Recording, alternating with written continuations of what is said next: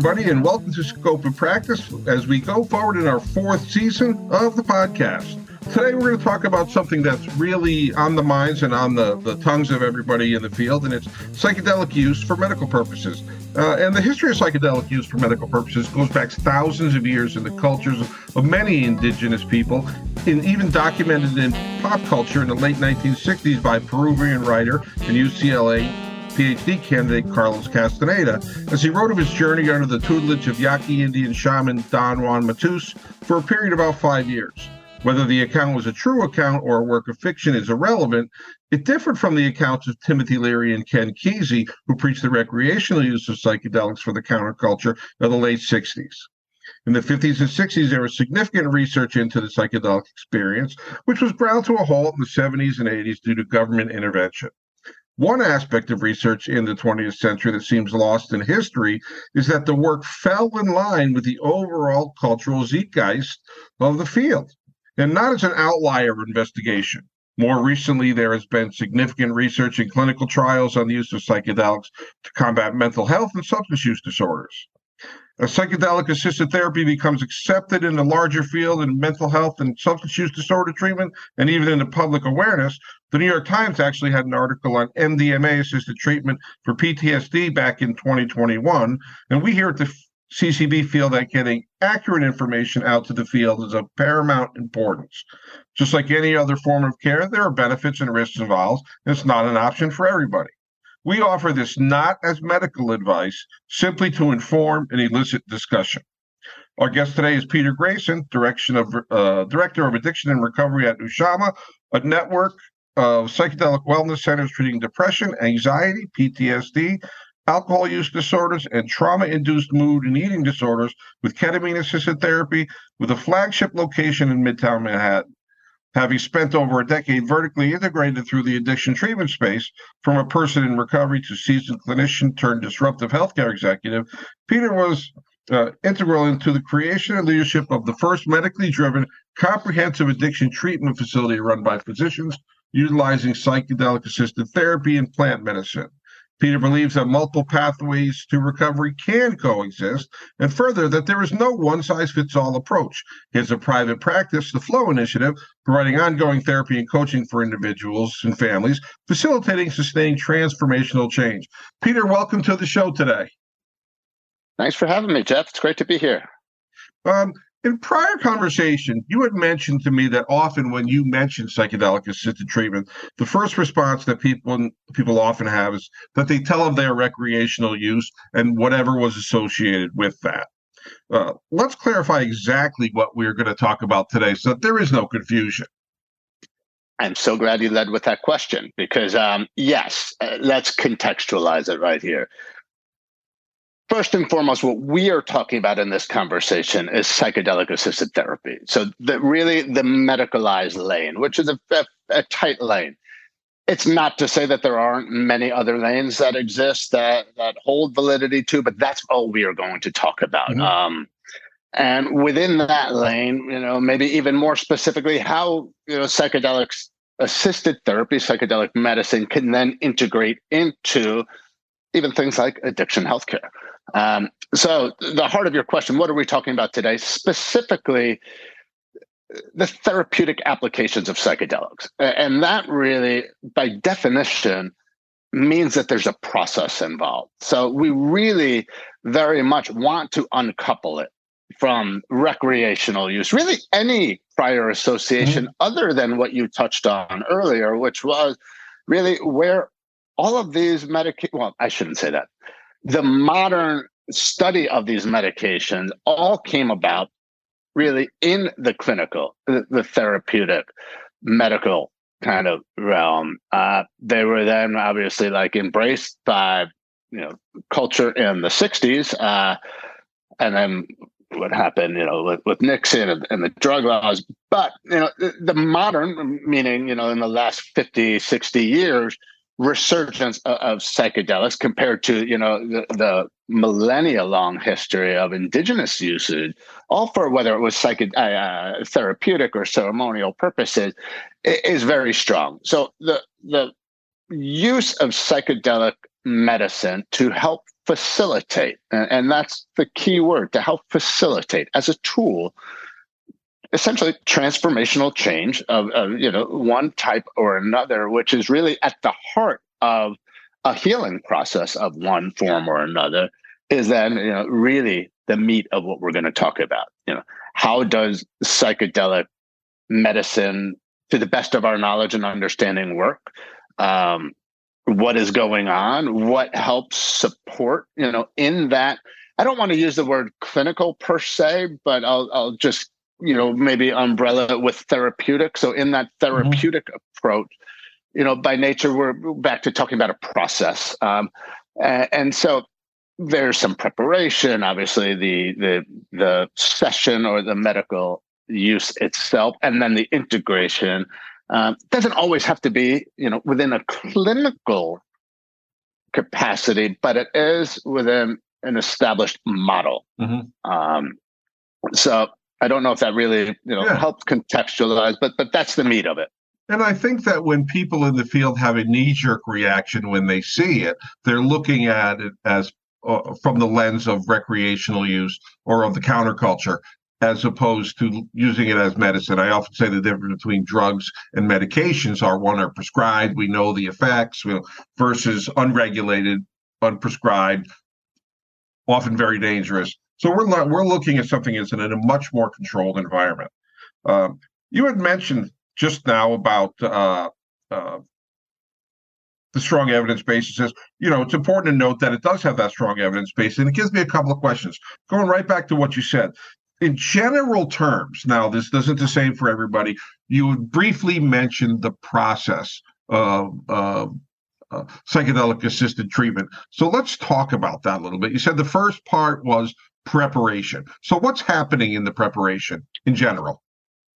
Good question. If I could just take a second and just zoom out, because when we're also talking about psychedelic medication, we're talking about a number of different substances that also have a wide variety of modes of action, application, basically the whole package around it. So just want to acknowledge that, kind of to reinforce what you said before, this is not medical advice. I'm not a physician. We want this to be taken as top level, and we're going to stick top level, because if we weren't, we'd really have to unpack each of the different substances and really how different they are. And with regards to what I'm then going to talk about, even, some differences that then play out in that.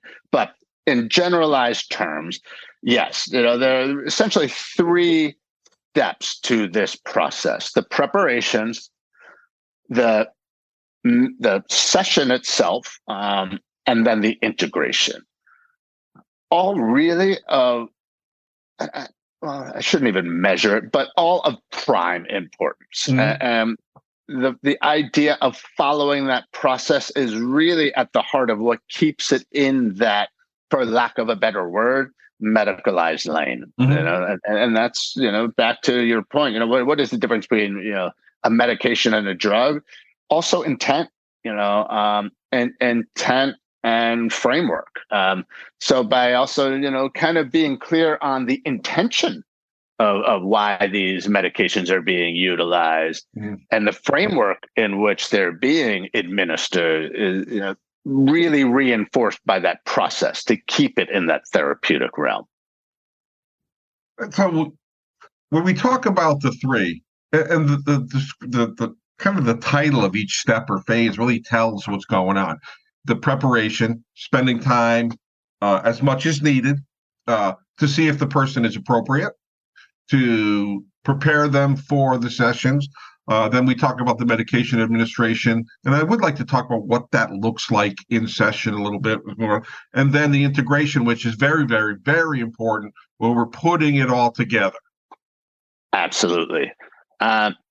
So yeah, I'll take that and kind of go into each a little bit. Simply put, I'll cover each three. Preparation is just like it sounds. How do you properly prepare? But back to, a process and really trying to establish more of a modality around it, so that we can, again, keep using that word, like medicalize, which code, standardize, establish best practices, instill more safety, efficacy measures, and things like that. So preparation is really important, and it's more than just I want to just think about it or get my things in order. There's a lot to how you preserve, and these two words are going to come up a lot: the optimal set and setting. Set and setting, and really optimizing that is one of the most important components of also preventing any side effects. And I'll get into side effects, risks, and all that a little bit down the road. Overall, remarkably safe medications as a whole, and the majority of side effects, barring a few general ones, tend to be more in the experiential realm. And so therefore set and setting really help to regulate that type of environment, that type of experience to the best of our ability. So a lot of preparation goes into really back to optimizing, the set and setting, which refers to our mindset going in, not only what's on our mind, our intentions, but really helping to contextualize, understand, and calibrate expectations. So a lot to that, working with the mindset. And then also the setting, the environmental conditions around you. Psychedelic, well, let me just even define psychedelic. Psychedelic as a term, was defined in the 60s in that, period of, that the zeitgeist that you discussed with Cassidy and Leary, and they were going back and forth with Aldous Huxley, needing a name. And don't quote me on all this, but it was one of that, contemporary sect who I think he was like either a researcher or a poet or, in that intersection of that group. And they wanted to be kind of like clinical sounding, proper sounding, and it stemmed from a Greek derivative, but essentially means like mind manifesting. And he wrote it like in a poem to Aldous Huxley, which I can't even remember, but it's pretty catchy. And so the name psychedelic stuck. But the reason I'm bringing it up is because the definition, mind manifesting, really means you're going within the mind. So when we think about, especially recreationally, that countercultural application of psychedelics, it was almost the exact opposite. Like, yes, there was a lot of talk about, expanding the mind and consciousness and enlightenment, but experientially, when we think about how these drugs, these substances were used, it was quite the opposite. Go to a concert, be engaged with peers, socializing, basically outward. So what we want to do in a therapeutic setting and context is try and facilitate one to go inward, quite the opposite. So things that, might be discussed and prepared for in that preparation of the setting and the environmental, conditions, or even things like eye masks, which, some people think it's about relaxation, but it's really about helping to promote you to go inside your own mind, to cut down visual stimulation. Also, when we think about, contextually, culturally, what's going on with the quote unquote, I'm hesitant to even use this phrase with the connotations that we're trying to break, but quote unquote bad trip. Right. It's amazing and fascinating how often you can just so directly track back, a bad trip, an adverse experience with a factor directly related to either set or setting. So again, why, set and setting really help kind of choreograph and even curate to a certain degree the experience. So preparation is really, really key. Also, you mentioned this a few times before, it cannot be stressed enough, especially in the context of how some of these, medications and processes are being hyped up today. This is not for everybody. So before we even enter into, this process, now we're talking about, one must be screened, even to establish that you're an appropriate candidate. back to, zoom out, psychedelic medicine is a tool. Yes, sometimes we'll call it a power tool, a very effective tool, works very differently than a lot of other medications. We can get into all of that. Mm-hmm. But that being said, it's a tool. And a tool that's not for everybody. So we want to rule out certain things. So is there a history of cardiac issues, history of psychosis, a few other contraindications? Bearing that, yes, then somebody could be deemed appropriate. But we really have to stress it's not for everybody. Mm-hmm. So go through the preparation, then kind of have all those elements squared away. Now we get into, that optimal setting where, the journey session will begin. Depending on, the medication that's being utilized, sidebar, all I practice or utilize is ketamine right now, because that's the only, it's not the only legalized, but entirely, 360. It has FDA approval. It is legal and can be worked in a clinical capacity. Psilocybin has a much different landscape, quickly evolving with certain states legalizing. MDMA actually just released last week. The results of the phase 3 clinical trials. FDA approval is almost imminent for PTSD on that. But the reason I'm bringing this up is because depending on the medication, the substance in which one is utilizing for the journey, the experience, that's going to look dramatically different from, potentially, a very concise kind of package, that can all be wrapped up within, an hour, to maybe 2 hours, tight time frame to something that might extend a whole day, or longer, or certainly a lot in between. Very commonly psilocybin journeys 5-6 hours, that ballpark, and that is very regulated, very structured. Safety is of primary importance, and there's a real fine line. Why, again, hesitate to say only clinical applications. But yes, procedural is key, because there is training and experience that is really warranted to help guide somebody. And guide is also a very loaded term that you want to be there for the individual while they're undergoing the experience. Don't really want to take that active of a guide, in terms of, like, if you think of modern therapeutic approaches, that's not the time to really engage in that. Back to, you really want that mind to manifest, tap into one's own innate inner healer, coupled with what's kind of going on within the systems and neurologically, which again, we'll get into a little bit, to kind of want to let the medication do its own work and really just kind of help guide out of, any, ruts or anything like that.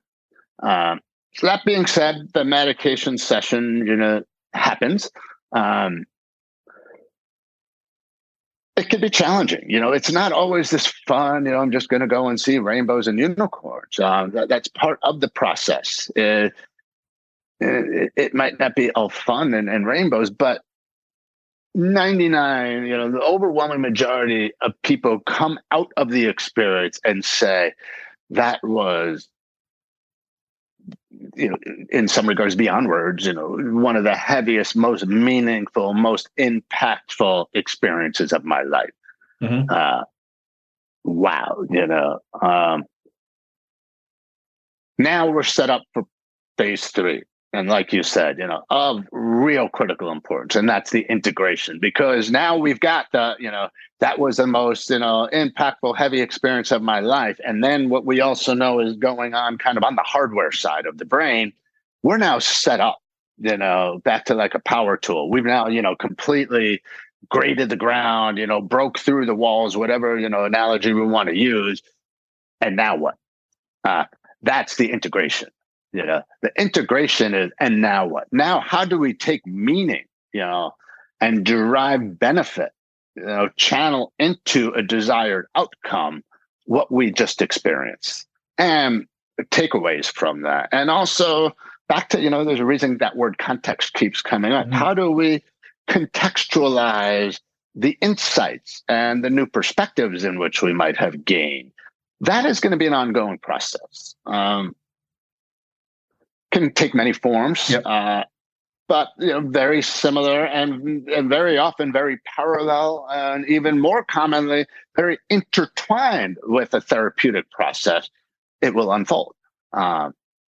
So it can look different for a lot of people, but procedurally and modelistically will kind of follow at least a similar construct.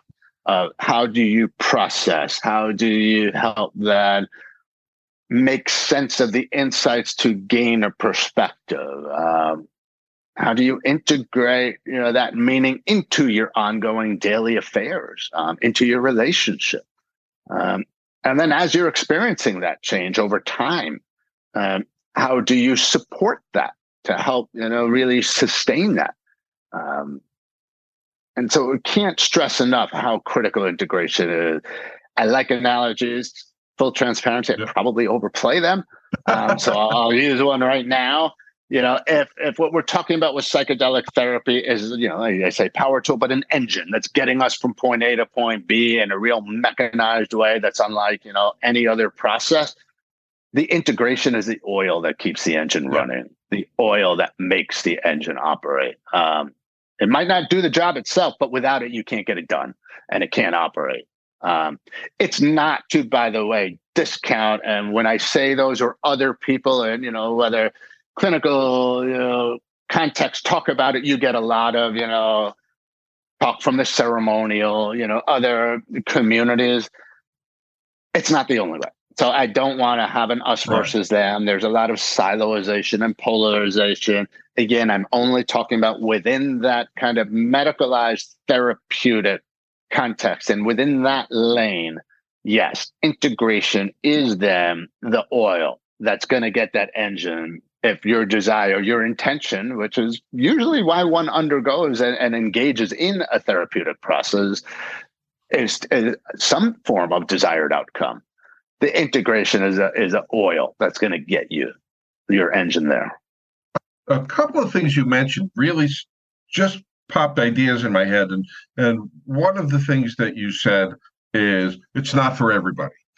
We know that about every other type of treatment to treat mental health and substance use disorders. No one treatment fits every person, but sometimes in the field, we look at it as if they do. There is a right one. And that may lead to this view that psychedelic assisted therapy is outside, the construct is outside of the normal, when it's really not. It's just saying this works for the right people at the right time and the right place. Nothing, but that's the same with cognitive behavioral therapy or whatever else, EMDR, whatever else we're doing. It's always right place, right time, right person, right setting. And then you said it's not always fun. It's not rainbows and unicorns. No type of treatment is 100% exactly fun, because when you are dealing with something that is incredibly difficult, it brings up pain, it brings up shame, it brings up all of these things that people have had a hard time expressing and have been holding on to, and it's painful to let that go or to process it, but it's also necessary. Absolutely. When that person is ready. Not pushing someone to that, but when they're ready to experience that. Those 2 points really help contextualize the power tool metaphor. Because yes, how is a power tool really effective, especially given the power behind it, as opposed to forget about ineffective. Let's just also acknowledge it could then be detrimental. Yeah. The right tool for the right job is key. There's another element that's kind of an elephant in the room, which is, and I want to be careful about how to, kind of shine some light on it, because there are a lot of people who are far more knowledgeable, far higher credentialed, far more experienced than I, who can talk far greater than I am and better about this. But there is an aspect of, a lot of modern psychotherapy revolves around symptom mitigation, as opposed to really, getting to the root of the disorder, and really even going to bring up a word that's almost taboo: heal, cure. That's never really entered into the context of most modern psychotherapeutic approaches. It revolves largely around psychopharmacology and a lot of different modalities that are designed to mitigate the symptoms, mitigate the impacts, the effects, sit on them better. So when we compound those things, and especially where, yes, a lot of, and it's, even more so in addiction healthcare, every figure goes through that, either round or square hole. It doesn't matter what shape you are. But yeah, when you really now take the more sophisticated, nuanced approach of really looking at an individual, comprehensively evaluating and assessing, well, now what is really going on with this individual? And then, okay, if we can see that, all right, now, issues are identified that we do know now based on, incredibly robust set of evidence and clinical trial and research and data at our disposal, now are clearly indicated as appropriate. All right, now we've got something here. So yeah, that aspect of not for everybody and really needed to screen is really key. There's another, little tangent I want to bring up with part of the hype, part of the modern excitement is almost a rebound where there's almost so much excitement behind psychedelics. And then I don't want to say with malintent or any, nefarious aspects, but there was a lot of, funding, VC money, PE money that came in the space. So there was a lot of interest in a lot of, grandiose claims. Yeah. And yes, this can help anybody. You can achieve in one trip what might take 10 years of therapy, yada, yada, yada. So really want to reel in that hype. And it's, not for everybody, has to all, everything we just described. On top of that, yeah, growth change doesn't happen in, the pleasant, comfortable zone. We do know that there is, kind of that liminal zone that is that optimal zone that facilitates that meaningful transformational change and primes one for that. Another aspect of power tooling, really being able to concisely deliver, the desired result, energy, whatever it is. That's another really fascinating aspect of psychedelic medication is that, yes, especially when we think of trauma, right? And we think of the utterly, almost beyond words, painful experience that one undergoes, not just, throughout the process of maladaptation and that whole evolution, but, even once one engages in the therapeutic process, how painful that experience and how protracted that experience might be and multifaceted, the procedures might be to kind of mine out, how and why that pain is being experienced and, back to how can we then remediate some of the symptoms of that pain and almost simply sit on it to be able to move on and, function better in life. What at the heart of, the efficacy of psychedelic medication, the power tool, mechanisms going on is almost like a shutdown of a lot of those mechanisms in the brain that really, I don't know what the actual word, verb, adverb is, that support, promote, propagate that pain, i.e., our defense mechanisms that kick in, our unconscious associations, all these things that are being, categorized into default mode networks. I don't want to even say we because it's them, a whole lot of, really amazing neurologists, scientists, physicians who we're just standing on their shoulders, are learning about, all the different systems and networkings and complexities of the brain, the whole idea of, oh, this, top brain, bottom brain, limbic system, lizard brain, that's like, the pseudoscientific, like the world is flat, It is so much more complex and nuanced than that far more like, these devices right in front of us that we're talking through, really, made up of systems and programs and networks that have to, interface and communicate with each other. So what psychedelic medication does on that hardware side is unlike any other medication that we know of, is has a really profound effect on all of those machinations, from that default mode network to other unconscious dynamics. You have dissociative aspects and attributes throughout the experience that, yes, while there might be an unpleasant dynamic to some of the experience, even some pain that might be experienced. What's really fascinating and really almost like nailhead epitomizes the efficacy is what you'll hear, an individual who's undergone. I have undergone. I'm a survivor of childhood sexual trauma. I've never been able to process, experience in any kind of therapeutic capacity or process what I then experienced in my first psychedelic assisted therapeutic experience, which was an exact, kind of mimic of what's a very common report. I was engaging in what I so knew was the most painful, the most disturbing, the very reason I, developed so many maladaptive, mechanisms to protect myself against all of this. And I was standing with it, holding its hand face to face with it. I knew it's painful and it's hard, but I was okay with it and I was getting through it. I had my tool, I'm a surfer, right? I surf in the winter in a winter wetsuit.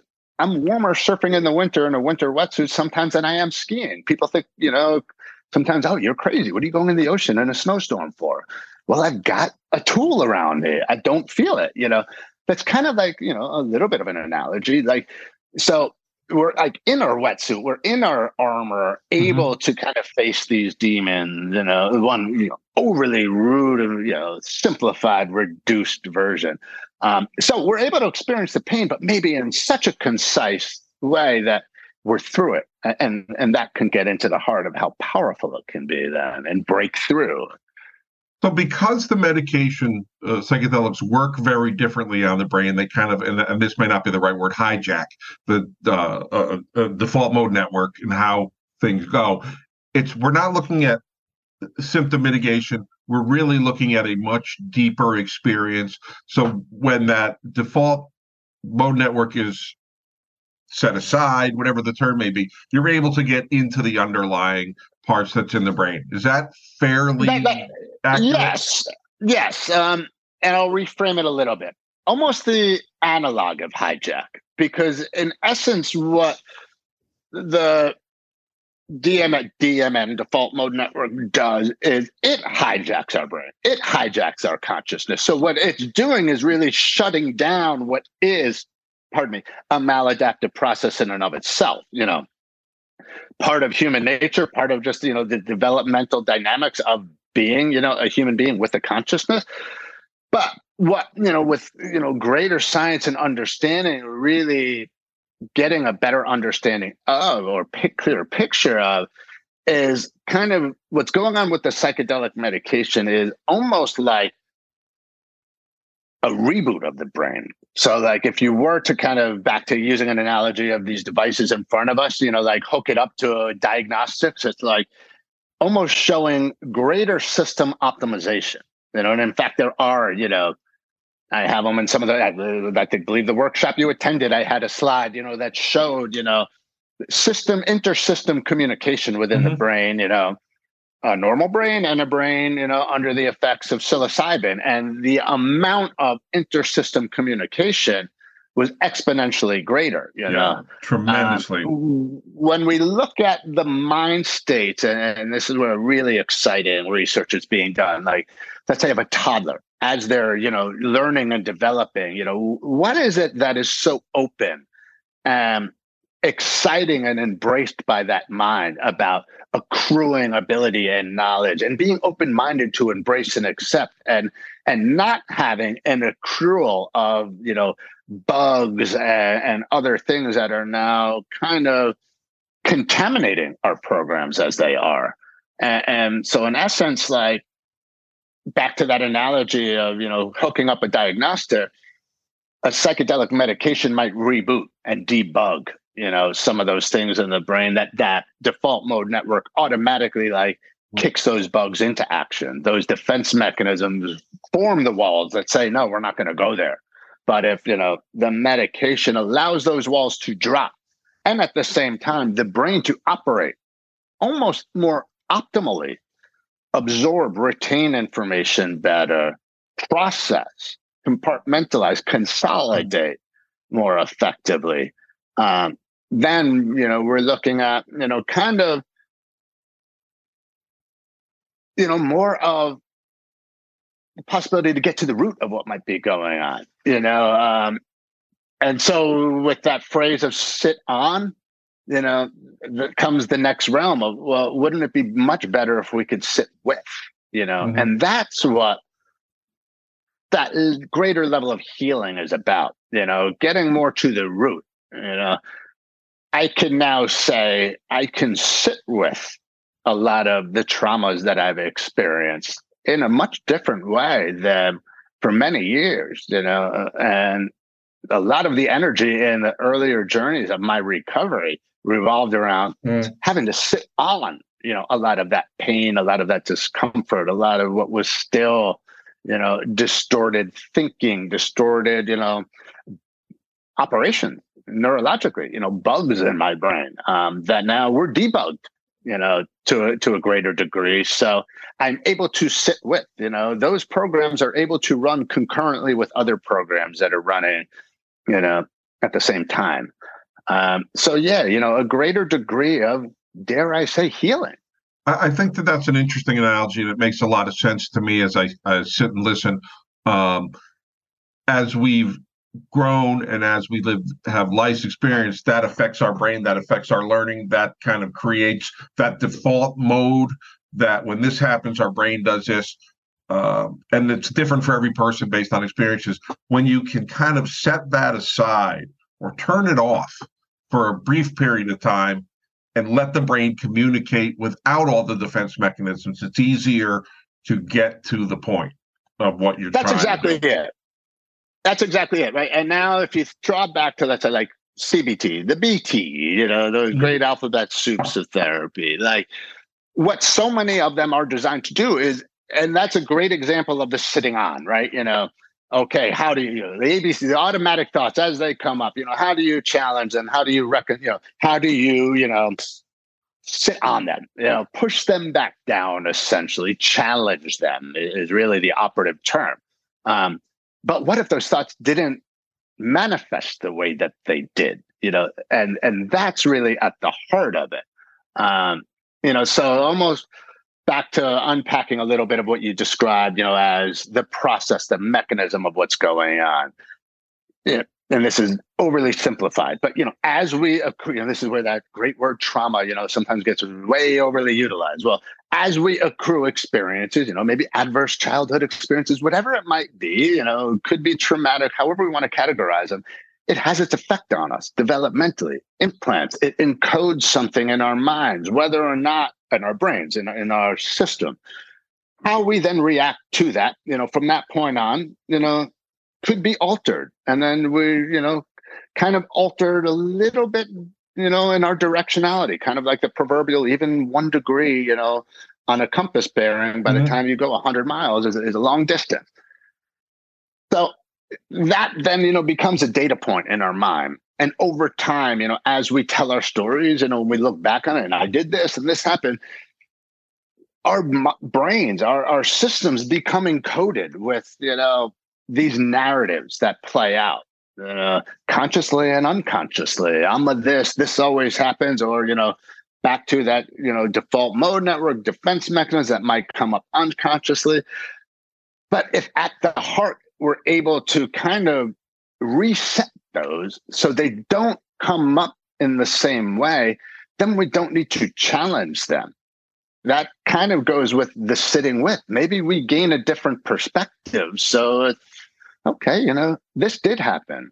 I get a deeper understanding of why and how I then move on with my life. Just kind of in the interest of our time, I want to jump ahead a little bit and say, and you had mentioned this just recently too, that with the development of the new therapies, I tend to temper my excitement, thinking about misapplication, ethical violations, and in this case as well, improperly trained or untrained practitioners kind of bastardizing the process of potentially doing harm. What are some of the potential ethical issues that can arise when that happens? Great question, and a huge, huge issue. You're looking at one of the most vulnerable intersections probably known to humans, at the very heart of how these medications are working, by really opening up the mind like that. What does that really mean? You now have an individual in the most vulnerable of states. So yes, that right there opens the door to what would be the most obvious to maybe not so obvious of, a lot of concerns, because you're dealing with such a sensitive material, such a vulnerable, sensitive state, that the ethical considerations are tremendous. And the fact that there are not established, best standards, protocols, those things really is a paramount concern right now. And what a lot of energy is being put into, how does that happen? That being said, what are some very specific things that are coming up? Things of, the sexual, the intimate nature, which is a huge problem in the therapeutic space, full stop. Exponentially more so here. Whole lot of charlatans, who, back to, the idea of, by definition of what psychedelic is the medication does most of the work, as opposed to I'm going to be the one who's going to heal you. So real Wild West is emerging. And even, it does need to be mentioned, part of that hype, part of what are becoming more and more common talking point. Psychedelics are non-addictive. What we know about addiction, how could you make that statement? There are psychedelic medications that can be misused, and an individual can develop all different forms of dependencies or aspects of addictions with. So other concerns, ethically speaking, of how do we apply and prescribe? There's some concerns coming up right now, even in the established legal space. Ketamine, almost mail order DIY, with some of the startup organizations happening right now. Very little control over monitoring how and how frequently is an individual taking it, and what is that setting them up to do. So a very, very wide range of concerns, and really what's at the heart is the lack of a framework. That's being addressed right now. California has a TREAT initiative, which is, to me, one of the more exciting frameworks. It's a $5 billion ballot initiative for the state of California to fund research, the standardization, regulation, basically the whole picture. You've got, Prop 122 in Colorado, or 45 in Oregon, whether decriminalization, legalization, or creating channels of legalized therapeutic applications in licensed therapists. So it's kind of becoming regulated, but it's not yet. And because it's not regulated enough yet, a lot of pitfalls. So in my head, I see unregulated, and I see venture capitalists funding programs that may or may not be legit because it will fulfill a financial need, right? And that can happen. I'm not saying that all venture capital behind treatment is bad, but it's a risk. Yeah, absolutely. And I agree with you. It's not to say, capitalism is bad at all, but it's, what's driving it. And yes, there have been some examples of that. So I guess what I'd also like to put more emphasis on is the other side of the coin. Given that, what can we empower an individual, or how can we best help an individual if this is something that they are contemplating? And best advice to that is due diligence, due diligence, and due diligence. Yeah. Really, given the context of what we've discussed, look at, who is the provider, how much clinical training have they received and expertise, how much, expertise and experience do they have with psychedelic medication and journey. There's been an absolute stampede of licensed therapists becoming certified, undergoing clinical training in the last 6 months alone, but the overwhelming majority of them have zero experience. So it's really challenging, for an individual. It's still at that kind of DIY level. So due diligence is key.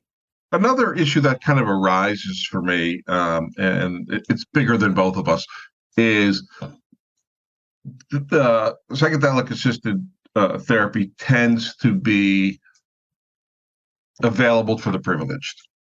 Traditional health insurers, there was an article in Forbes in 2022, traditional health insurers right now are staying away from it, but there is a specialty company out of Boston called Anthea, which will allow employers to purchase separate if they want to cover that, which I think is a great start for employers. How do we raise awareness so that the really vulnerable populations, the indigent, the poor, the folks that don't have access, make this available to those who it would benefit? 100%. And that also brings up, a greater issue, the disparities and inequities in healthcare, full stop. Mm-hmm. And how do you, properly engage and effectively engage marginalized communities that are, not receiving, equitable healthcare and access to treatment. So right there, we're already, kind of losing that battle. Yeah, with psychedelic assisted therapy, more of, the niche type of treatments. Yeah, it's typically coded for the privileged. Yeah. A few things that are really rocking that. One, the recognition of the impact specifically on vets, the reversal of suicidality, the overlays with PTSD has been so profound that probably unlike any other, well, I shouldn't say that. There has been such a proliferation of foundations and other nonprofit organizations coming up to fund and promote access to care and really actively reaching out into marginalized communities or marginalized populations. And how do we do that? More excitedly than that, has to do with like what's going on with, MAPS PBC, just, shepherding MDMA all through, the phases of clinical trials. And now they're submitting, to the FDA for approval. So the FDA, or back up, since all of that has been in, kind of process, FDA has granted breakthrough status, breakthrough therapy designation, multiple times, multiple therapies, that the writing was already on the wall. The AMA, within the last few months alone, released draft language, but, essentially established CPT codes for third-party reimbursement, mainstream healthcare to reimburse for psychedelic therapy.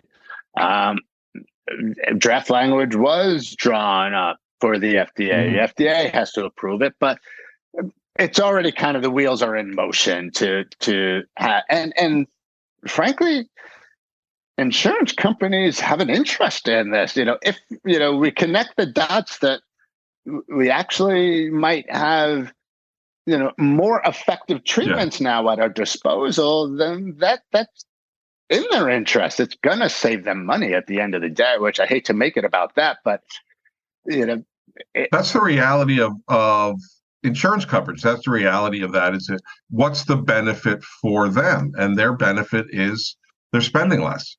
Right. If more people are well, they're in a better position.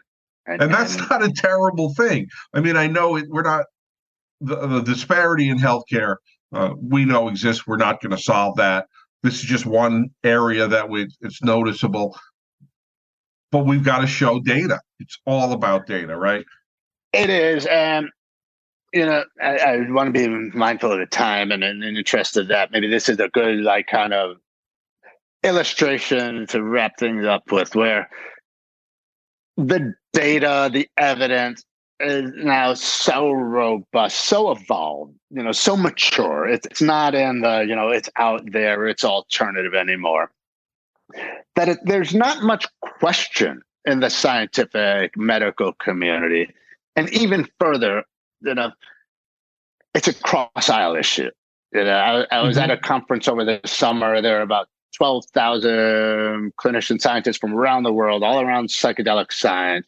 Rick Perry gave the opening address. One of the most conservative, and he even acknowledged, yeah, I bet you thought, shocked to see me up here, but look, back to what he saw, data and in person, and has heard anecdotally about the effects on veterans populations and the healing potential.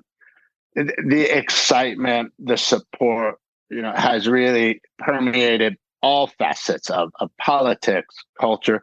Well, sadly, except for addiction healthcare, but maybe that's another whole, conversation in and of itself. How do we bring that space a little bit more forward into, the modern ages? But we've got movement there as well. So, the data is clear, the evidence is clear. It's getting it out there and getting people talking about it, and we've got to create a demand. We've got to kind of put pressure on our elected officials to look at the data, to pay. And if no one tells them, if we don't put it out there, it's not going to be addressed. Just right. One more thing to close, to go back to something that I started with, and we know there are pockets of the field that are going to reject this based on that visceral reaction. So how do we challenge that conventional wisdom and encourage people to make more informed decisions, to do that due diligence as you just referenced? And where can people learn more? That's a lot to that question. So I'm going to choose one barb to focus on to begin with. One specific overreaching argument, specifically from the addiction treatment space, is using one drug to help treat another. How does this reconcile with abstinence-based treatment and philosophy? I don't think not a commentary. Exactly. And so this is not by any means a commentary on abstinence-based philosophy. It's more a matter of, here's the answer. It doesn't have to, contradict abstinence philosophy. If one were to go in for a major procedure in an OR and have to be administered a general anesthetic in that controlled setting, they wouldn't question it so much. Maybe some would, but for the most part, that then wouldn't be a question. Maybe if it's, I was prescribed, take-home medication, that would be a different conversation. But in that controlled medical setting, it's a non-issue. That is how I would like psychedelic assisted therapy to be analogized in very specific applications. We're dealing with such a rigorous process of screening and controls and support and structure that it is really analogous to, undergoing a procedure in an OR. So there really is no contradiction to abstinence. It's patient choice. Whatever the client chooses is what we're going to explore with them. If a client says to me, I prefer an abstinence-based, or I want to go through a 12-step, then let's do that. Absolutely. Absolutely. It doesn't impact the person who says, I really want to find out more about psychedelic treatment. I'm not sure. Hey, let's explore that as well. It's apples to oranges. Yeah, and that just sets us up for the ultimate, elephant, that just strided through the room, which was like, look at the ultimate irony of Bill W., the founder of Alcoholics Anonymous, who he himself, through the late 60s and 70s, underwent a whole lot of or experienced a lot of benefit from psychedelic assisted therapy. He pitched to the AA World Congress, embracing, at the time it was LSD, that was being utilized. So there absolutely not only is a way, but there's a tremendous precedence that's been set. So yes, there are many lanes we can move forward. We can all get along. We can all coexist. How does one do their best due diligence, and where can they go? Unfortunately, it is a little bit of DIY. So some of the first steps I'd say, well, check their credentials, this and that. That might not tell the whole picture. So one of the best first steps is maybe, not a guide to help you guide you through the experience itself, but maybe just somebody who is credentialed to help you navigate this space would be a good first step. That's a great idea. That's a big focus of my work is, just that, that's the idea of the workshops that I give or other consultations that I provide. And I am doing what a lot of other people are doing. So I'm not the only one by any means. That I, endorse as probably the safest first step, because that is almost like a pre-screen of a pre-screen. Even help you evaluate, is this something that is what I'm thinking it is? And then, given that, all right, how do I now navigate, this new landscape that's really, really tough? There are no maps, there are no markers, or the ones that there are don't really tell the picture. I think it goes down to something that we say we believe in, and many people do, and not everyone follows through, is informed consent. When we let somebody know the truth about what they may experience, the risks and the rewards, and let them make a decision, we have effective treatment, because it's what the person wants. They know, and we're being transparent as we possibly can with that individual. And that goes across the board of medical treatment. Absolutely. It's where that word informed gets so diluted in that phrase, informed consent, but that is the most important word, So we need more of that. Well, Peter, I want to say thanks for joining us today. I really appreciate your time. I look forward to seeing you in the city on the 27th at Nushama. That's going to be a great event. And anyone who's listening, if you want more information, you can certainly reach out to me. I'll get you some links where you can find out some stuff. Peter, I'll make sure that I put the Nushama in your website, make that available on the links. Great. And thanks for joining us, everybody. We will catch you next time. Thank you for joining us, and we'll talk to you soon. Thanks for having me, Jeff. It was great to be here.